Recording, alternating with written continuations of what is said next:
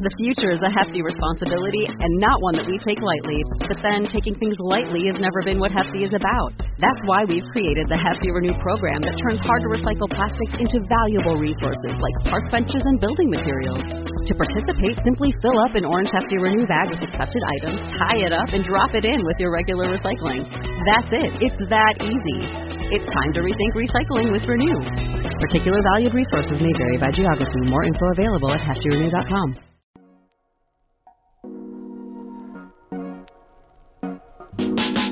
It's Tuesday, September 20th, 2022. I'm Jackson Bird. Today, how did Saturn get its jaunty tilt and cool rings? A new study says it could have been caused by a hitherto unknown ancient moon that got torn apart by its planet. Plus, new findings on just how much misinformation is being spread on TikTok. Here's some cool stuff for your ride home. We've long had many questions about Saturn. Chief among them, why is it tilted about 27 degrees on its axis? And where did those spectacular rings come from? And why are they, as some data has shown, so much younger than the planet itself? Like billions of years younger. Those two hallmark features of the planet, the tilt and the rings, already work in concert with one another. If it weren't for the rings, it could be more difficult for us to visually observe that the planet is tilted. And if it weren't for the tilt, we would barely be able to see those rings, so thin as they are proportional to the planet itself. Proportional being the operative word here, since those rings actually weigh 15 million trillion kilograms, being made up mostly of ice with some rock and metals. But are the two linked in more ways than just convenience for our own observations? A new study published last week in the journal Science thinks they might be, and further proposes that Saturn's rings are actually the debris of an ancient icy moon that was knocked off its path by a bigger moon and gobbled up by Saturn's gravitational pull, explaining how Saturn got its tilt, how the rings formed, and why the rings are only about 100 million years old, while the planet itself is 4.5 billion years old. Now, one of the going theories for Saturn's tilt since the early 2000s has been that the planet is trapped in a gravitational association with Neptune. As Phil Plait explains in his Bad Astronomy column over at Sci-Fi Wire, quote, "A key point is that Saturn's spin axis undergoes precession, wobbling around in a circle, changing its orientation on the sky like the motion of a dying top. Earth's axis does this every 26,000 years due to torque from the moon. But in Saturn's case, astronomers noticed that the time it takes Saturn's spin axis to precess once is very close to the time it takes Neptune's orbital axis to precess once as well, roughly 2 million years." End quote. So, astronomers have thought the two could be connected. But observations from the Cassini mission, which orbited Saturn from 2004 to 2017, might have thrown a wrench into that hypothesis, indicating that Saturn is no longer under Neptune's grasp. Quoting MIT News, "With observations taken by NASA's Cassini spacecraft, scientists found that Titan, Saturn's largest satellite, or moon, was migrating away from Saturn at a faster clip than expected, at a rate of 11 centimeters per year. Titan's fast migration and its gravitational pull led scientists to conclude that the moon was likely responsible for tilting and keeping Saturn in resonance with Neptune. But this explanation hinges on one major unknown, Saturn's moment of inertia, which is how mass is distributed in the planet's interior. Saturn's tilt could behave differently depending on whether matter is more concentrated at its core or toward the surface." End quote. The Cassini mission's grand finale was an extremely close approach to precisely map the gravitational field of the whole planet, which can be used to determine the distribution mass in the planet. Using modeling of the interior of the planet to determine that distribution mass, which matched the gravitational field observed by Cassini, the new research team was able to pin down the moment of inertia, and it revealed that Saturn was just outside the resonance with Neptune. It's possible they were once in sync, but they aren't now, according to this data. So, they carried out a number of simulations to determine what else could be causing this tilt. Eventually, they hit on the idea of a moon being able to affect the precession if it were removed from the equation. So then they went about calculating the mass, orbital radius, orbital dynamics, and other properties that such a moon would have to have and ran further simulations. And the moon that they came up with, that, just to be clear here, doesn't actually exist but could have existed at some point, would have been about the same size as Saturn's third largest moon, Iapetus, or about 1,500 kilometers in diameter. Nicknamed Chrysalis, because as lead author and MIT professor of planetary science Jack Wisdom says, quote, "Just like a butterfly's chrysalis, this satellite was long dormant and suddenly became active and the rings emerged," end quote. The moon would have been made almost entirely from water ice and positioned between the orbits of Titan and Iapetus, orbiting for several billions of years, just, as Marina Koren at The Atlantic puts it, quote, "minding its own business, doing moon things," end quote. Until, quoting again from Sci-Fi Wire's Bad Astronomy, like Titan, it too would have slowly moved away from Saturn over time. But at some point, it would have moved into a resonance with Titan, meaning the time it took to orbit Saturn once was a simple multiple of Titan's period. And when this happened, the influence of Titan on Chrysalis grew huge. It destabilized Chrysalis's orbit. Using computer models to simulate the hypothesized moon's orbit, they found that Titan could eject the moon out of the system entirely, but in many test runs, it actually flung the moon close to Saturn. So close, in fact, that the immense gravity of Saturn would have ripped the moon apart. Much of the debris from Chrysalis would have fallen into Saturn, but a substantial amount would have stayed in orbit around the planet as a huge and broad ring of debris, end quote. And thus, we have Saturn's rings. The team's modeling also showed that all of this would have happened between 100 and 200 million years ago, which lines up with previous studies indicating the age of the rings to be about 100 million years old. And it could also answer the question of why Titan itself doesn't have a perfectly circular orbit, but is rather a bit elliptical, a phenomenon that no models have previously been able to explain. So this lost moon theory really answers a lot of curiosities about the ringed planet. But is it all too convenient? Scott Tremaine of the Institute for Advanced Study in Princeton, who was not involved in the study, called it remarkable and plausible. He told The Guardian, quote, "We will never know for sure if an extra satellite was once present in the Saturn system, but explaining several puzzles with one hypothesis is a pretty good return on investment," end quote. Giacomo Lari, a research fellow at the University of Pisa who last year published research on the influence of moons on Saturn's tilt, but which presumed the planet is still in resonance with Neptune, was more skeptical, telling The Atlantic that the study, quote, "needs a fine-tuning of all the elements at play," end quote, and calls it, quote, "a succession of unlikely events," end quote. Plate at Sci-Fi Wire says, quote, "It's a pretty interesting idea, and it winds up explaining a lot of weird stuff about Saturn.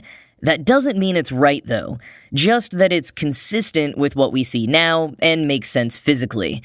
Still, scientists like it when one idea explains multiple odd things. Occam's razor leans toward one thing having multiple effects," end quote. And lead author Wisdom, for his part, even told MIT News, quote, "It's a pretty good story, but like any other result, it will have to be examined by others.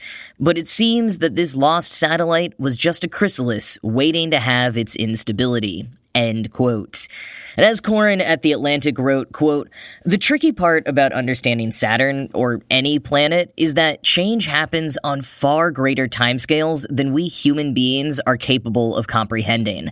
We can see the solar system only as it is now, and now is an infinitesimal point in cosmic history. So we rely on the measurements we have and imagine pasts that might have been, weighing potential theories that could explain what's out there today. Unless you travel back in time 4 billion years and observe the evolution of the solar system, you'll never really know," says astronomer Z. Rogozinski. And continuing from Koren, A couple weeks ago, I did my own very unscientific check-in with Saturn using a telescope that my neighbor had set up on the roof of our apartment building. It looked the same as it always does, like a little bumblebee in the darkness, its bright rings jutting out like wings on either side. Tell us your secrets, Saturn, I thought, and those of your moons, too. The dozens we've discovered, the ones we haven't yet detected, and those that may be long gone. Lost before anyone was around to wonder. End quote. And if you want to do your own check-in on Saturn to wonder at its lost secrets, Plate notes that Saturn is visible in the night sky through September and October, appearing like a yellowish star just after sunset, not too high off the horizon if you're facing southeast, and if you live roughly along 40 degrees north latitude. So places like Boulder, Colorado, Philadelphia, and roughly thereabouts around the globe through parts of Spain, Italy, Greece, Japan, and more. I will put a viewing guide from Earth Sky in the show notes for more tips.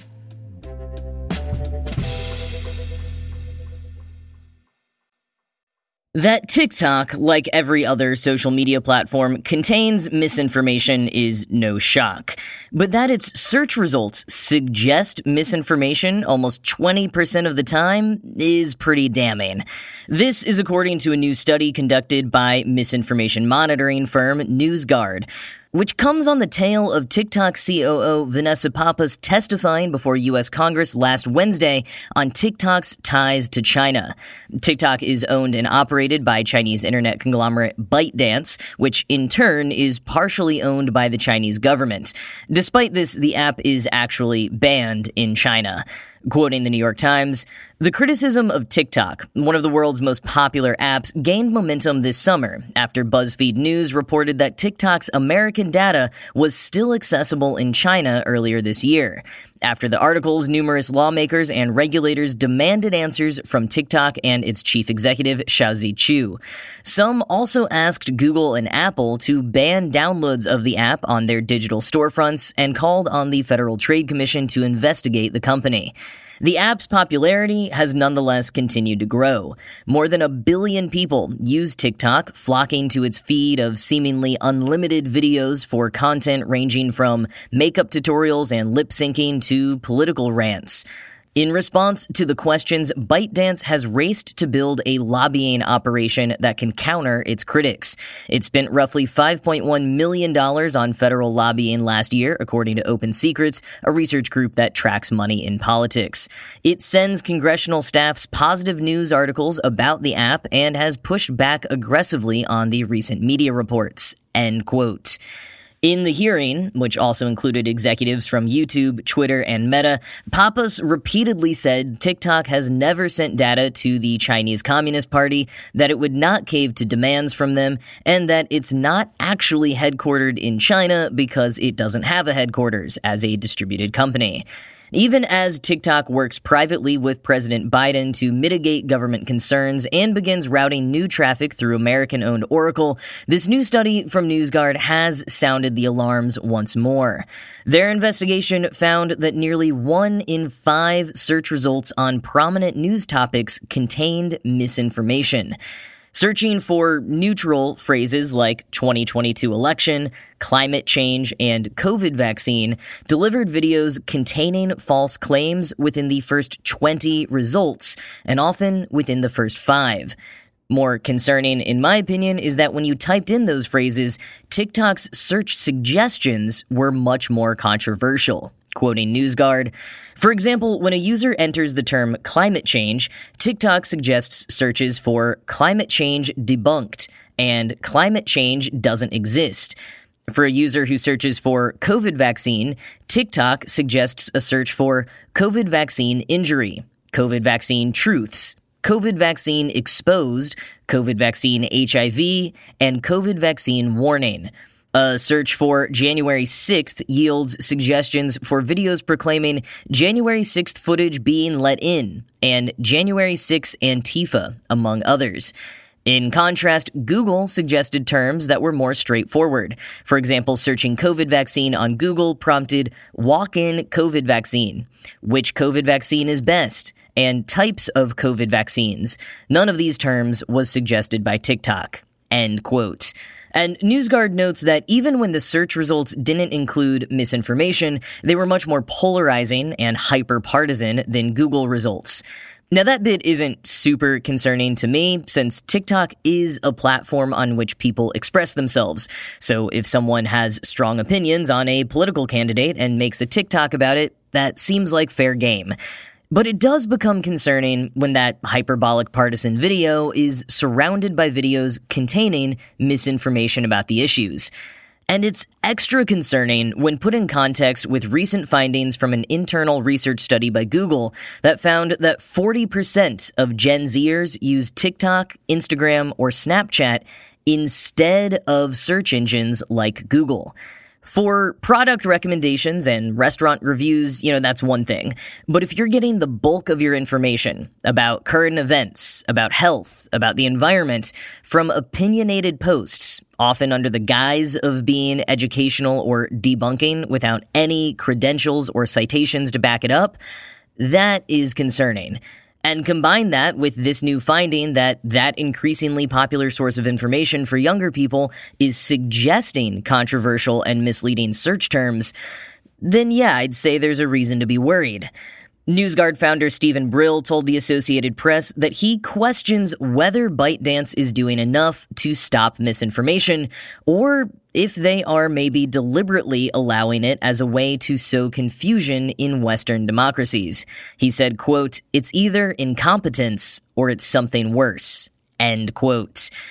TikTok has responded to this study, saying that its community guidelines prohibit harmful misinformation, that it removes harmful content, and that it tries to promote authoritative content. Now, all of that is technically true, but like with every social media platform, it's just not enough. Too much still gets through. As AP points out, last year TikTok removed over 102 million videos for violating its community guidelines. But less than 1% of those were due to harmful misinformation. Now, for their part, TikTok did remove all 6 videos that NewsGuard sent to them as false or misleading, but again, their AI and human moderators didn't catch those before NewsGuard and who knows how many others saw them. And just for a couple more examples of the kinds of things NewsGuard found, DIY recipes for making hydroxychloroquine. Tons of recipes for herbal abortion methods, posts claiming to prove the Bucha massacre in Ukraine was faked, countless videos about the January 6th insurrection being faked and the 2020 election being stolen, as well as the Uvalde Elementary School shooting being planned. Again, these were videos found within the top 20 search results for either neutral versions of those topics or with the TikTok suggested search terms that popped up when searching the neutral terms. You can see screenshots of some of these suggested searches and TikToks at the NewsGuard report in the show notes. And a quick note on their methodology. So NewsGuard specifies that they used new TikTok accounts on all of their tests. TikTok quickly creates a hyper-specific algorithm for its users, featuring suggested videos on what's called a For You page. So while using new accounts is kind of the only way to have conducted this study neutrally, and certainly raises alarms about the kind of content a new user could encounter when using the app the first few times, it also means that someone who's been on the app for a few months or a few years may not be fed quite as much misinformation, or maybe they'd be fed more. It all depends on what TikTok has decided their interests are. Mashable conducted their own tests following this study using an existing Australian account and found, quote, only innocuous phrases such as getting my COVID vaccine when searching for COVID vaccine. However, typing in climate change did cause TikTok to suggest the search term climate change is a myth, end quote. So again, what NewsGuard found is not every single person's experience on TikTok, because every single person's experience is so different. But this stuff is out there, and for users utilizing the platform as a search tool, instead of using a traditional search engine which would return much more neutral or verified information, it's even easier to find thanks to TikTok's troubling suggested searches. Although those are also likely to change the more you use the platform and it changes to match your determined interests. posts. But like every social media platform right now, combating harmful misinformation is like a game of whack-a-mole. But it's a game that I need the executives of these platforms to admit that they're not as good at playing as they think they are.